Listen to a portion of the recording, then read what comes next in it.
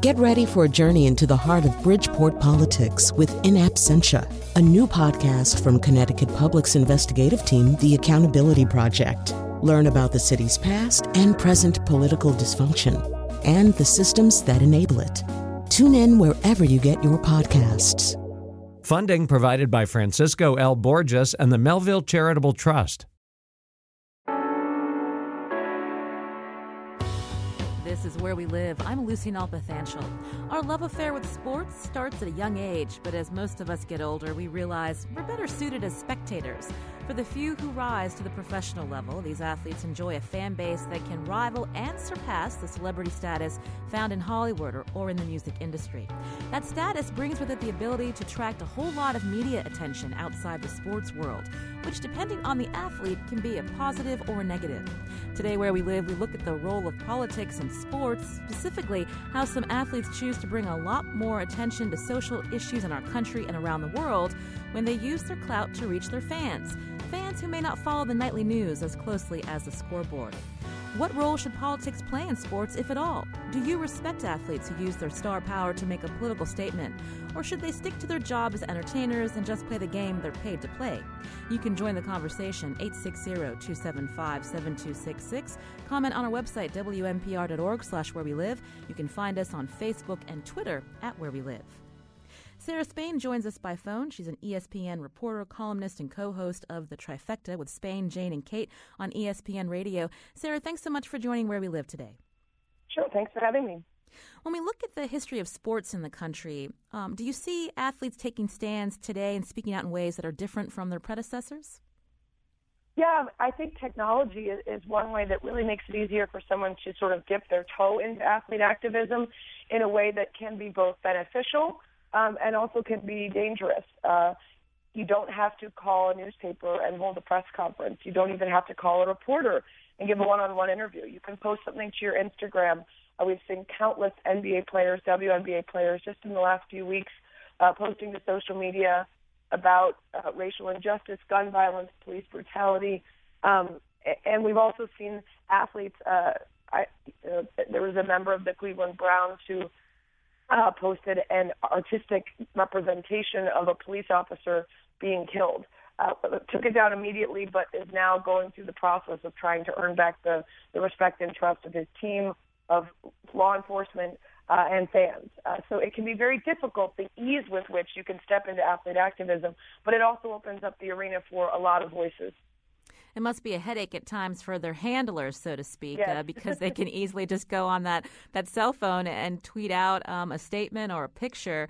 You follow sports pretty closely. What's been the tipping point, do you think, in recent years?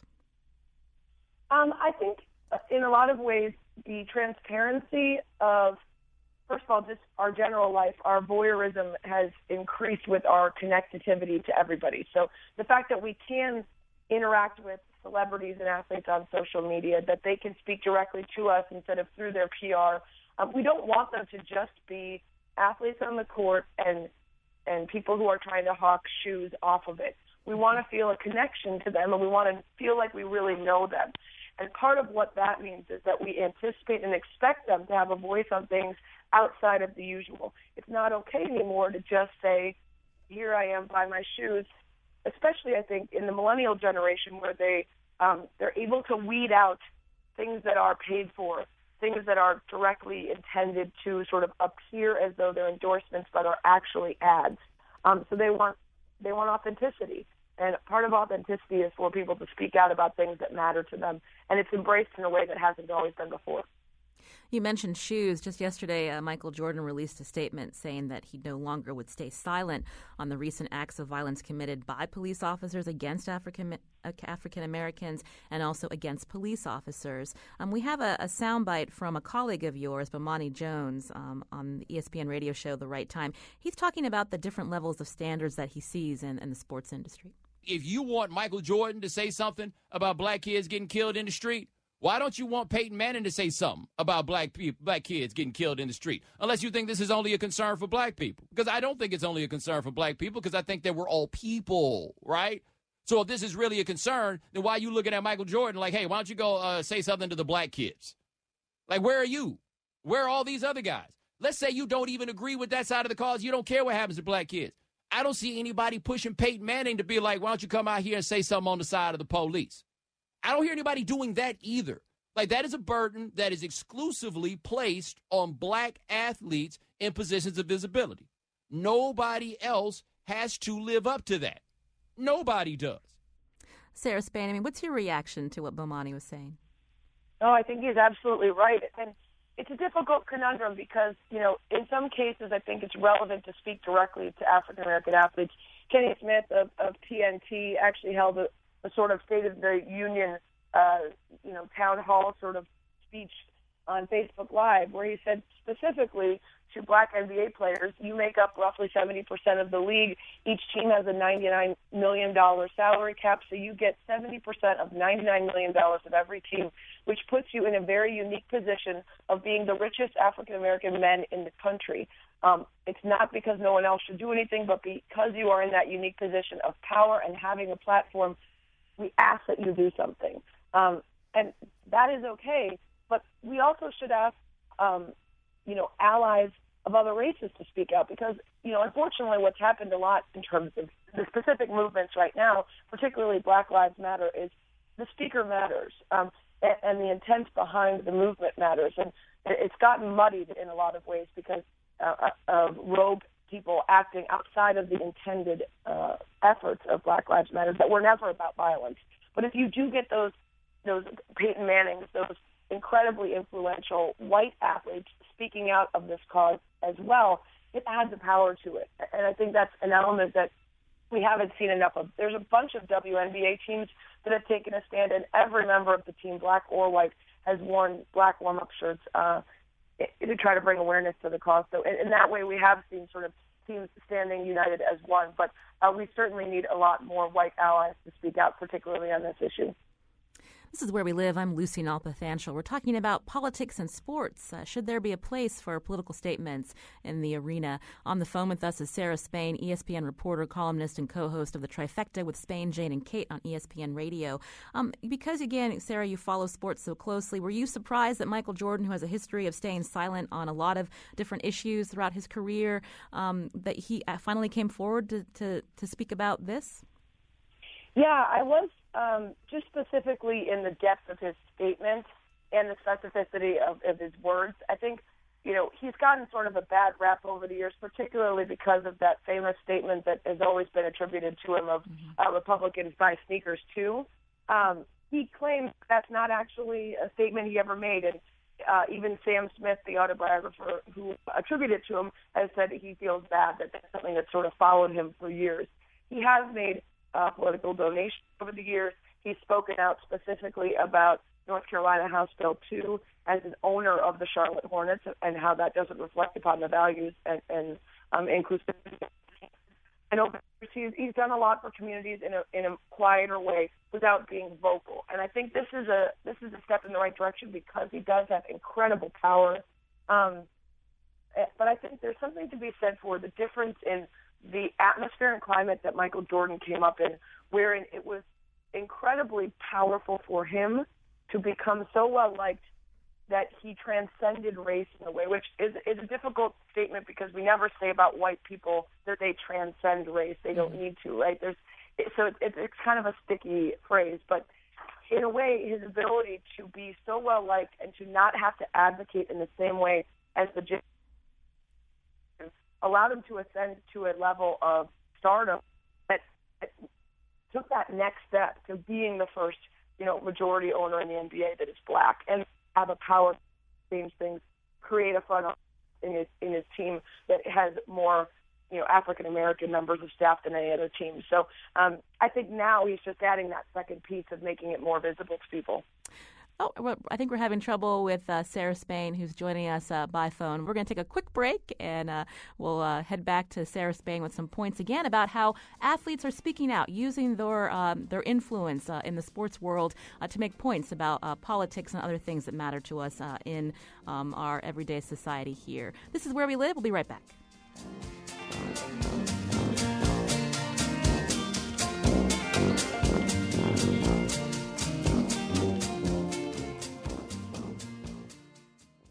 This is Where We Live. I'm Lucy Nalpathanchel. Today we're talking about the intersection of sports and politics.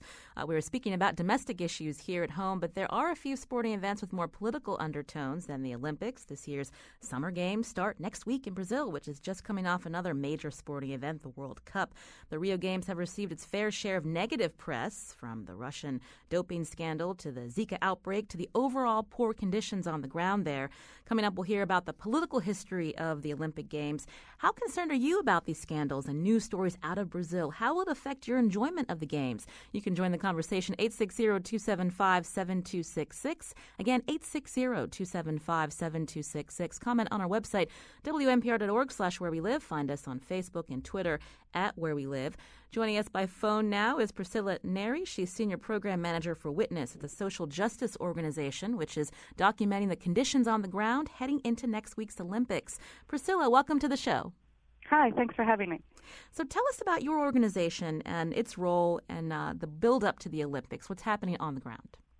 Sure. So Witness is a human rights organization that helps people use video to protect their rights and to fight for their rights. We've been supporting activists in Brazil since about 2011. Activists who have been organizing and trying to resist some of the negative impacts in preparation for the two major sporting events that the country has hosted in the past couple of years, the 2014 World Cup, and then next week, as you mentioned, the Olympics. And we've seen a sad legacy. As a Brazilian, I can say it's especially sad, the legacy that's being left behind, which is families that have been forcefully evicted from their homes, increased militarization and police violence, particularly against communities of color and communities that are poor and already underserved, and lots of public spending that should be going to hospitals and schools and teachers' salary, actually paying for 1 month of touristic attractions. So we see that a lot of the benefit really isn't going to the people of Brazil, and that's one of the big underlying criticisms around all the preparations for the Olympics. Also, a corruption scandal over President Dilma Rousseff. Yes, it's kind of a perfect storm. It's been really tragic and sad and kind of makes you feel really powerless to watch it from a distance, because you have the political crisis, you have the economic crisis, you have the increased violence, and none of the purported benefits and advantages of the preparations for these games. For example, environmental progress and a lot of improvements in public transportation and other things that had been touted by authorities as so-called, positive legacy of these games. As we head into the Olympics next week, we really see that has not been the case. I was curious, with all of the issues on the ground in Brazil, the local issues that you mentioned that we heard first with the build-up to the World Cup, now that there's a lot of attention on Zika, has that taken away attention from these other important issues? It's curious, because when we looked at the calendar for the Olympics, we wondered if the International Olympic Committee had realized the scheduling of the games, because one of the key decisions around the impeachment trial, which is still undergoing in the Senate, and that could permanently remove President Dilma from the office, is the same week of the opening game. So there's a whole, coincidence of calendars that bring together the political crisis with all this attempt to not talk about that and really talk about the games and make sure that the sponsors of the games are securing their profits and that we're not really talking about this other side. Thankfully, so many people are talking about the other side that it's really been hard to not discuss it and to not discuss the impact that this has been having. So Zika is just one more of those factors, along with the political crisis and the economic crisis and the violence that we've been witnessing. Mm-hmm. Any lessons that activists, local residents have learned from the World Cup in terms of getting the world's attention on the issues facing Brazilians this next week? Yeah, and I'll say, it's not just a lesson from the 2014 World Cup. When we look at these major sporting events, the history of them across the world, we really see very clear patterns in which, these big entities come and say to a country, congratulations, you're going to host a party for us. Here's the catch. You're going to pay for all the costs. If anything goes wrong, it's on you. And here are our conditions. And these conditions, as I said, are very dire for the local community. One of the things that always happens when there's a World Cup or an Olympics, for example, is that they require a special set of legislative improvements or laws that are specific to the games. Some of these laws, in the case of Brazil, for example, some of the aspects of what they call the Olympics law actually override our constitution during the duration of the games when you think about the right to protest, freedom of speech, and many other rights that are enshrined in many constitutions around the world. And this is not just something that we've seen in Brazil. It's actually a pattern of how these major sporting events unfold. So what we see is really, the costs of holding these events are socialized, meaning the people pay for the costs, but the benefits are privatized, and we see a very, very small select group of corporate sponsors and other types of, international investors who are actually reaping the benefits of these games. I'd like to bring into the conversation Jules Boykoff. He's a professor of political science at Pacific University, also the author of Power Games, A Political History of the Olympics. He joins us by phone early from the West Coast. Thank you so much, Jules, for joining Where We Live. Great to be with you. Thanks. So how unique do you expect the 2016 Games to be in the context of your work in the history of the Olympics? Well, I think your previous guest has made the really important point that what we're seeing in Rio is part of a larger process. And I think it'd be easy for people to just simply wag a finger at Rio and blame it on Rio, if you will. And that's wrong in a way. Don't get me wrong. The organizers in Rio have demonstrated seismic incompetence and rather incredible arrogance as well along the way. But it's part of a larger process of hosting the Olympics in the 21st century, whether it be the high costs, whether it be the displacement of local populations, whether it be the militarization of public space, or those false promises. Those are all patterns that we see in the Olympics in the 21st century. And Jules, any, response to how the Olympics can positively affect these nations? Sure. Well, for starters, they could follow through on some of the grand promises that are made on the front end. Let's just take a look at one specific example. With the water situation in Rio, back in 2009, when bidders put forth their bid, they said that around 80% of the water that would flow into places like Guanabara Bay would be treated for human sewage. 80% at that time. Right now, we're looking at more like 20% if we're to believe the Globe and Mail reporting on this. That's incredible. We're at the point now where if you accidentally consume 3 teaspoons of water, that you have a 99% chance of contracting a virus. So how could the Olympics be better? They could make the Olympic City better for everyday people afterwards, because everyday people in each Olympic city pay for the games with their taxes, and they should get something positive on the back end. You don't have to tell people in Rio that there's a water situation, a water issue. This could have been a real positive development.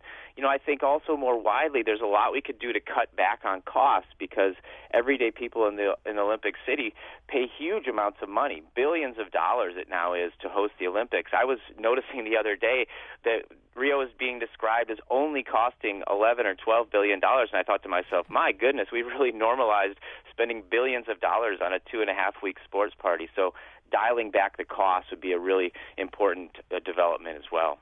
This is Where We Live. I'm Lucy Nalpathanchel. On the phone with us is Senior Program Manager for Witness, a social justice organization which is documenting the conditions on the ground heading into next week's Olympics. That's Priscilla Neri. Also, Professor Jules Boykoff, a professor of political science at Pacific University, author of Power Games, A Political History of the Olympics. Today we're talking about politics and sports, and if you have a question for our guests, how do human rights issues affect the way you watch international sporting events like the Olympics and the World Cup? Again, you can join the conversation, 860-275-7266, 860-275-7266. Find us on Facebook and Twitter at Where We Live.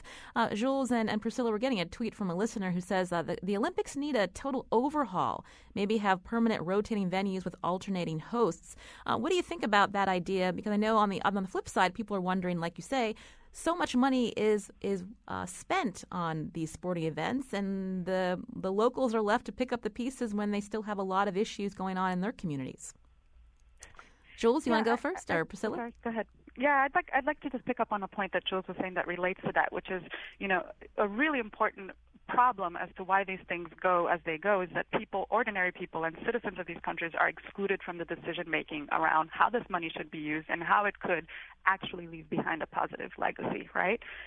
So when you think about the priority, for example, of the Providencia favela, which is one of the first favelas in Brazil, it's in Rio de Janeiro, they don't have sanitation. And the priority that the government put there was a ferry cable that allows tourists to go all the way to the top of the hill to see the beautiful view. So this is a perfect example of how, actual needs on the ground are not taken into account. Now, there are ways for people to watch these games, I feel, and in more aware and responsible ways. So, for example, there's a coalition of independent media makers from all around Latin America and from the United States who are going to Rio next week, and we're supporting this effort to report on the other side of the Olympics, the side that the mainstream sponsors don't want to show and are not going to show, and who are going to go to the communities that have been forcibly evicted and the communities that have army tanks stationed permanently in front of their homes to ensure safety during the games, and hear from them. So a really important point is, making sure these stories are heard, making sure they're getting out, and making sure that we're, breaking the silence around the human cost of these games. And just by circulating those stories, by listening to them, and by sharing them, that's already a really important part of making sure that this doesn't keep happening. And Jules, before we go to a caller, just again, do you think that there will be athletes in the next month who are going to, take a stand on an issue that's impacting their country, or is it going to be everyone's playing nice? Well, first of all, I agree with your caller, your listener, who says we need an overhaul of the Olympics, and I think a rotation of cities is a possible way to go forward. I'm not a big fan of just locating it in one city. Most people talk about it being Athens, and there's not a lot of evidence that the people of Athens actually want that to happen. So I do agree with your listener that we need to really make some big changes. In terms of the athletes and possible athlete activists, yes, I think we should have our eyes wide open to that possibility. After all, not too long ago, a fencer from Team GB, Team Great Britain, by the name of Lawrence Halstead, wrote a really interesting column for The Guardian where he suggested that athletes who go to Rio who don't speak out are sort of implicit in the processes that we've been talking about for the last 15 minutes. And so he's very well ready to engage the complexity of the situation. And I think there are other athletes as well. Look at Carmelo Anthony, who very courageously has been speaking out around issues related to race in the United States. He'll be participating in the Olympics for the basketball team. And I think there's a wider point that should be made when it comes to the possibility of athlete activists, and that is that movements sort of size out space in front of athletes and allow them to step into that space and become athlete activists. And right now in the United States, we've got a really important movement raising vital questions, and that's Black Lives Matter. And people from Black Lives Matter have actually been going down to Rio. They went there last week and making the connections as sort of transnational ligatures between issues of police brutality in the United States and Brazil. And I think that bodes well for people who think that athletes need not check in their brains at the door, and that they can show up and both participate on a really high level and ask really good questions about whether this event that they're participating in benefits everyday people in Rio de Janeiro. This is Where We Live. I'm Lucy Nalpathanchel. We're talking about politics and sports. If you have a question for our guest today, 860-275-7266. I want to take a call now. Stephen from Wyndham, you're on Where We Live. Hey, thanks. I'm just going to take the flip side. I don't think a road show of the Olympics is cost-effective at all. And I think just holding the Summer Games in Athens would be beneficial. You just park it in one place. The Athenians, those people are broke. They would benefit. The world would benefit. What's happening right now is we're driving the games up so much, it's just communist countries and dictatorships that are winning these bids, one right after another. Now, this one I think will go to Paris, and I think Boston would have won. But and the social movement part of it, I'm not seeing any benefit to the social movement. I am pro the Olympic movement, but Chicago, New York, Boston, Norway, Hamburg, all decline the Olympics. Yeah. Will you be watching in the next month, Stephen? I always watch the Olympics because it's even though the IOC comes across as totally corrupt, I am for the athlete, and I'm for bringing the world together. Do you want to hear athletes speaking out about social issues? Well, in '68, they had the Black Power salute, and those guys were kicked off the team. So I would advise the athletes not to get involved in politics. All right. Well, Stephen, thank you for your call from Wyndham. Jules Boykoff, if you've been able to hear our caller, he was just talking about, the need to have the Olympics in places where it makes sense. I mean, do you see the future of the Olympics heading in that direction?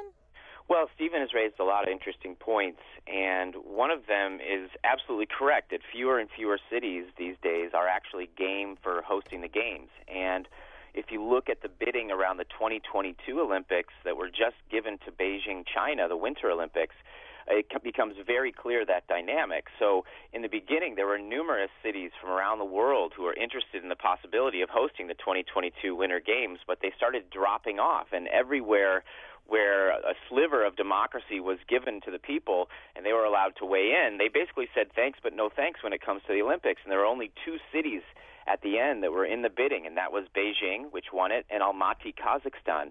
And neither one of those countries are bastions of democracy by any means. So there's this dynamic where a lot of these mega sports events are going to authoritarian countries where they can keep the protests under wraps and marginalize them and that sort of thing. And I think the flip side of that dynamic, though, is when you have cities that are putative democracies that are hosting the Olympics as well, they need to become more authoritarian. So you see the sort of rise of that militarization to keep the peace. The Olympics and the World Cup have become huge, monstrous events, and along with that, they've become the target of terrorism. We saw that in Munich in 1972.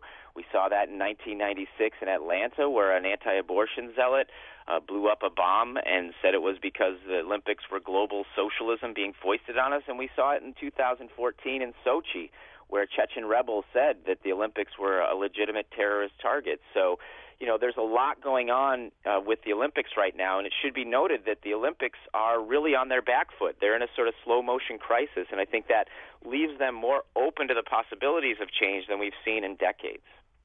Priscilla, did you want to join in on that? Again, Senior Program Manager for Witness, a social justice organization, just talking about the Olympics as, possibly a target for terrorism. Yeah, I mean, I want to make the bigger point that the biggest victims of state-sponsored terrorism right now are the Brazilian citizens who live in favelas. I was really struck when, I think you all remember a few weeks ago when the torch was being relayed in the north of Brazil, and there was an endangered species, a jaguar, who was by the athletes. And in a moment of confusion, the animal was doped and drugged up for exhibit. In a moment of confusion, that animal ended up being shot dead, and this created, rightfully a wave of outrage and massive international coverage about the killing of this endangered species. In the first 6 months of this year, there have been 240 innocent people killed in favelas of Rio de Janeiro at the hands of security apparatus preparing for the Olympics. I'm unable to even find their last names in the news coverage.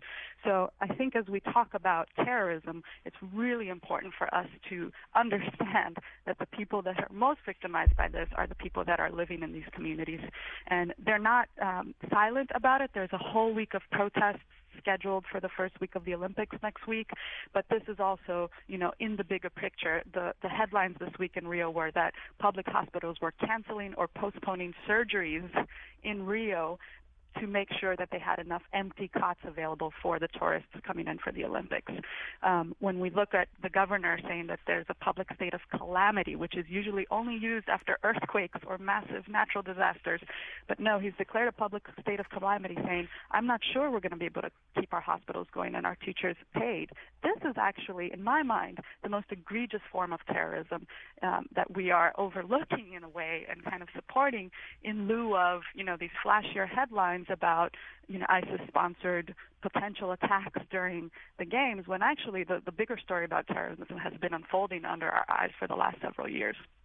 At the same time, it is a valid point, though, when you have all these nations, when you look at the concept of the Olympics and this peaceful gathering of so many countries, I mean, the underlying tone of terrorism there, I mean, it's a valid concern that people have at the same time looking at what's going on to Brazilians as well. Sure, and I don't mean to minimize it. I think it's an important concern. I just want to make sure that we're equally as concerned about all the lives that have been lost and who's actually paying the price for these games and over the last several years, and not just during the duration of the games. Just real quickly, as a follow-up, Priscilla, you mentioned the protests that will be happening starting next week. Do you expect that the major TV networks, NBC as well, to broadcast these protests? I don't.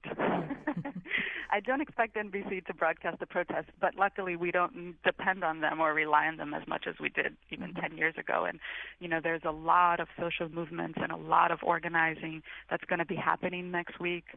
There's a week-long of events in Cinelândia, which is the downtown public square in Rio.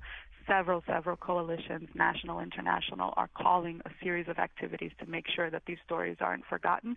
And we, as I said, are supporting also a coalition of Latin American activists that are going to be working collaboratively to report on the social and human impacts of the games.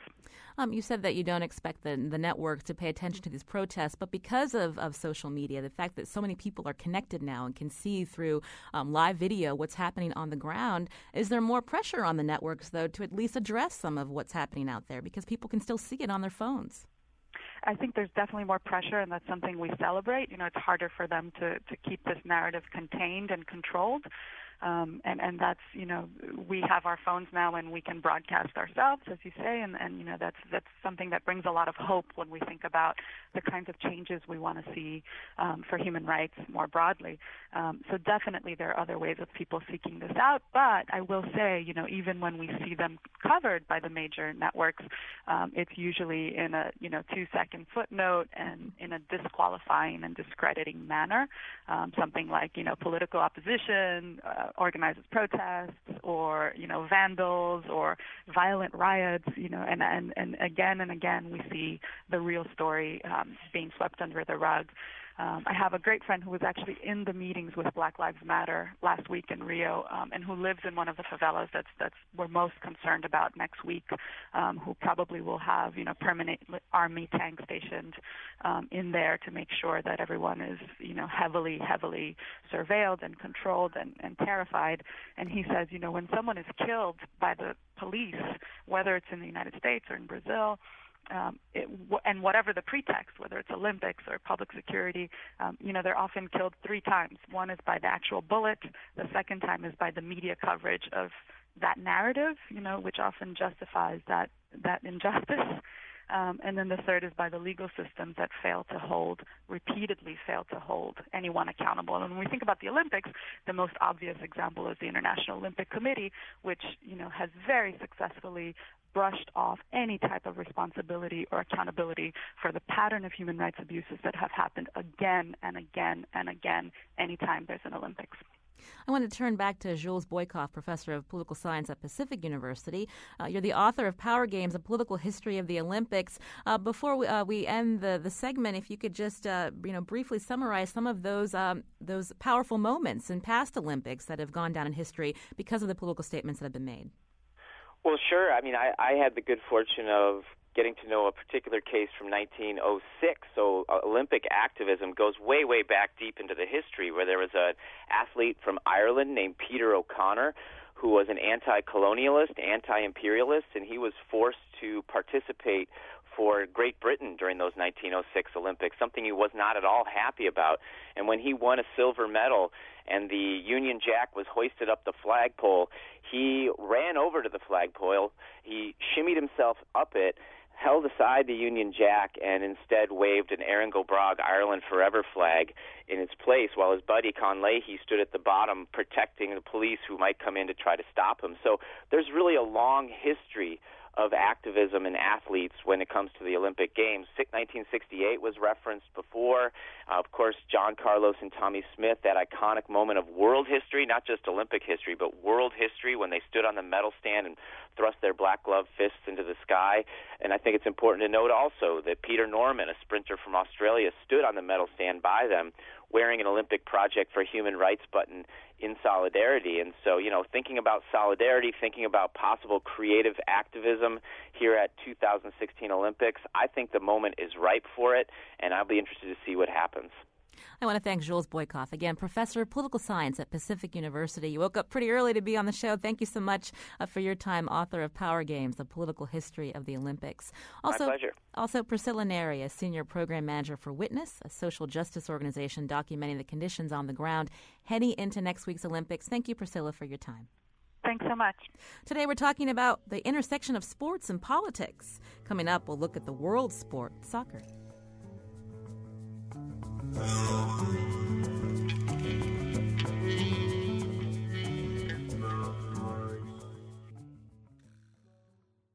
This is Where We Live. I'm Lucy Nalpathanchel.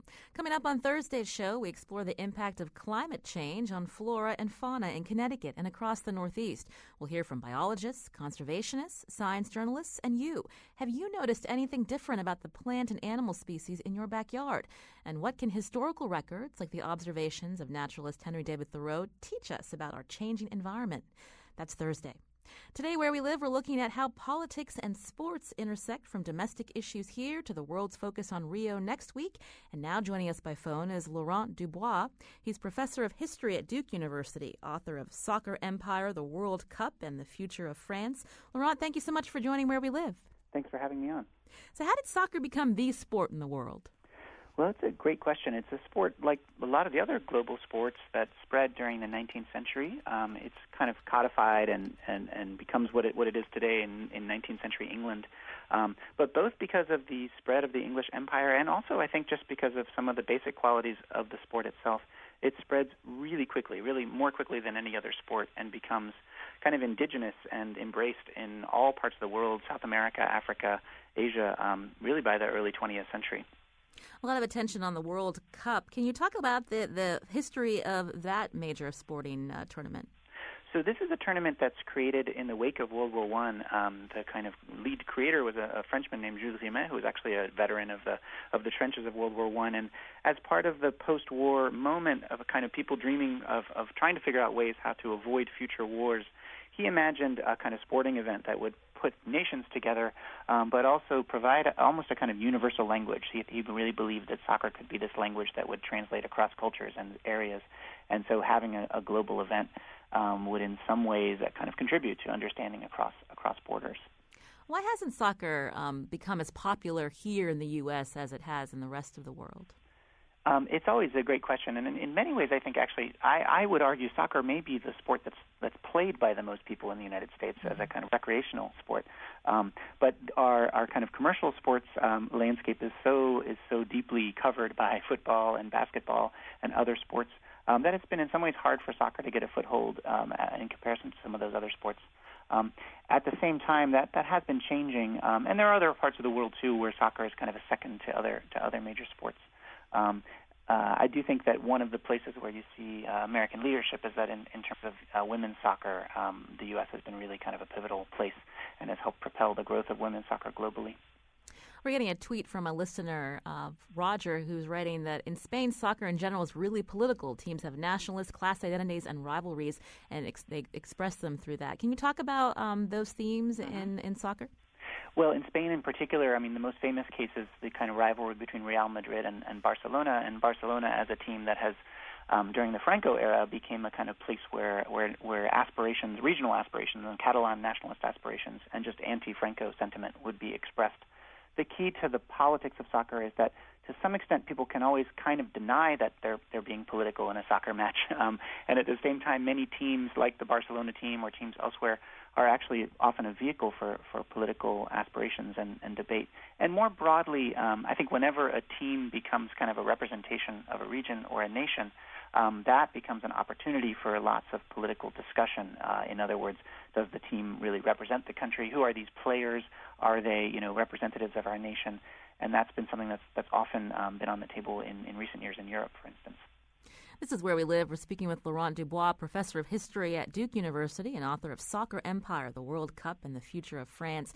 If you have a question for our guest, 860-275-7266. Are you a soccer fan? What can you learn about the world from this sport? You can join the conversation. Now, Laurent, I just mentioned your book. Can you talk about, your focus on France and what we can learn about the French team?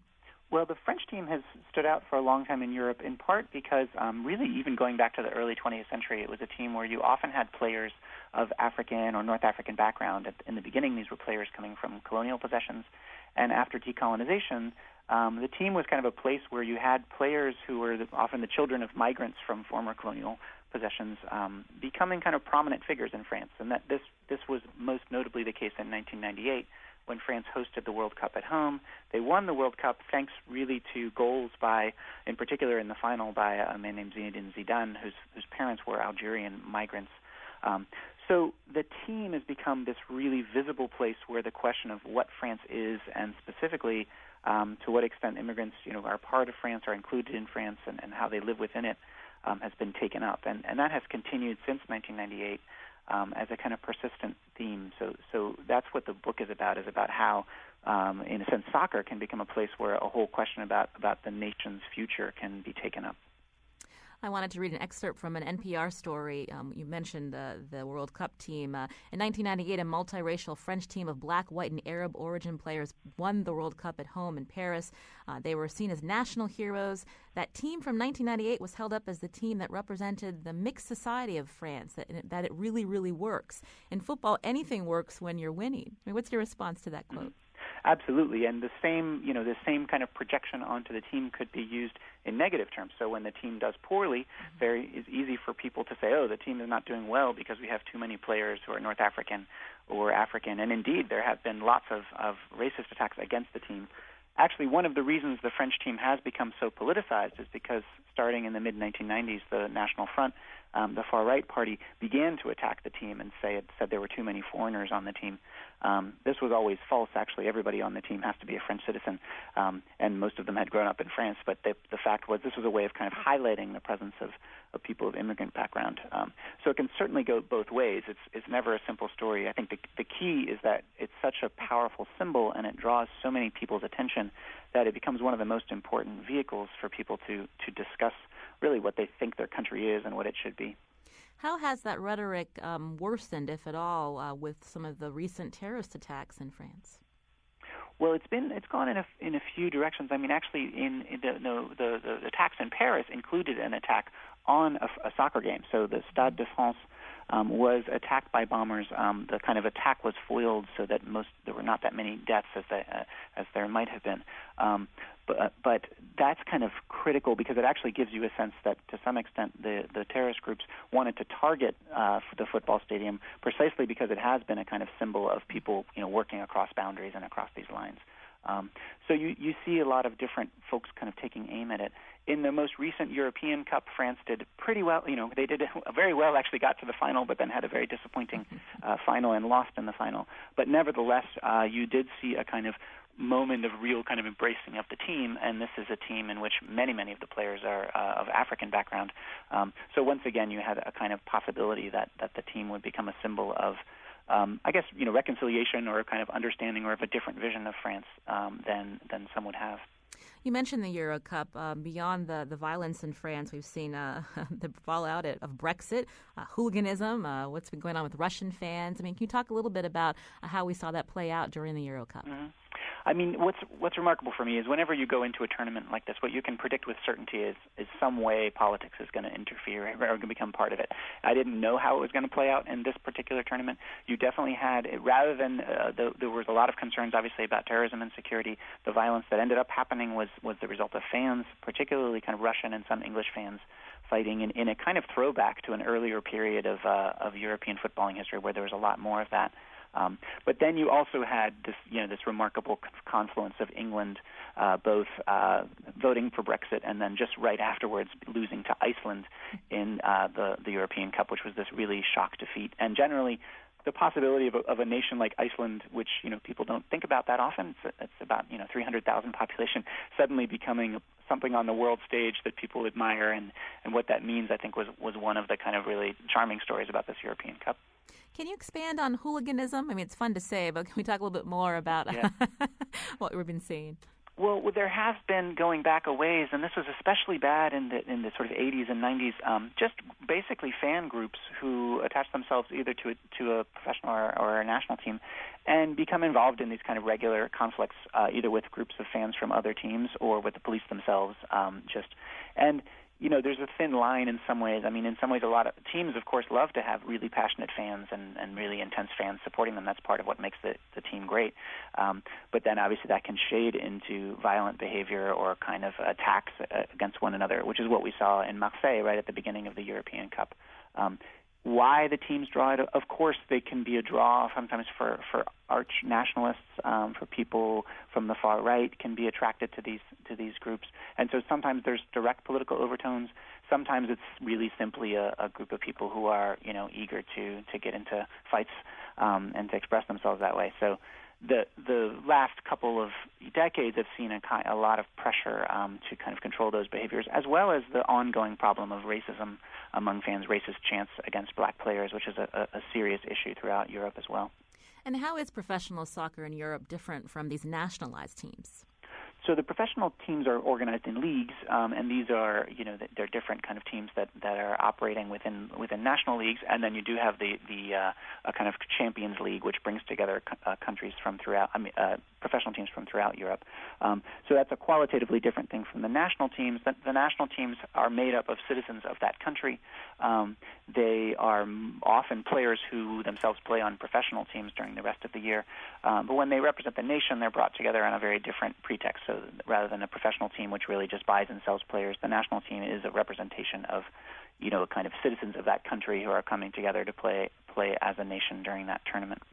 Now, Laurent, our wider theme today was talking about politics and sports, and should there be a place? I mean, how do you think soccer can help viewers understand the rest of the world better? I mean, I think every one of these tournaments, just brings people in contact with different parts of the world and kind of internationalizes our vision of the world. Because soccer is in some ways, pretty easy to comprehend. I mean, it's a sport that I think people can get a handle on pretty quickly, even though there's a lot of layers and nuance to it. But then the way in which different teams play can be an interesting introduction to different parts of the world. But I think more importantly, there's a way in which this is probably one of the most palpable ways in which people kind of sort of look at their nation. It's almost like soccer becomes kind of a mirror for different countries. If you think about it, it's hard to kind of grab onto your own nation. It's kind of an abstract principle. Obviously, we have political representatives, we have flags, but there's something so real about 11 players going onto the pitch, and what they do that night will sort of determine what happens to your country in a sense, at least in that moment, right? And the kinds of celebrations that happen around these things are extraordinary. They're moments of national unity that are kind of unparalleled. So all of that makes it a place where you can really see, I think, the desires that people have for a kind of unity, and the ways in which this kind of sport allows people to kind of project onto it certain hopes and aspirations. I want to thank Laurent Dubois, professor of history at Duke University, author of Soccer Empire, the World Cup and the Future of France. Thanks again for joining us today. Thank you for having me. I really appreciate it. Today's show is produced by Tucker Ives, who's moving on to an exciting new role as part of WNPR and CPTV's digital team. We'll miss his influence on the show, including pushing hosts like myself out of their comfort zone. Thanks for your work, Tucker. Also, the Where We Live team is welcoming new producer Jeff Tyson, who moved to Connecticut. I'll say that again. He moved to Connecticut from Washington, D.C. Jeff is a Rochester native, a Columbia J School grad, and has worked for shows like NPR's Weekend Edition and Tell Me More. We're happy you're here, Jeff. Thanks also to producer Lydia Brown, who filled in as technical producer as we wait for Kyone Wolf's return. I'm Lucy Nalpathanchel. You can continue this conversation on our website, WNPR.org/wherewelive. As always, thanks for listening.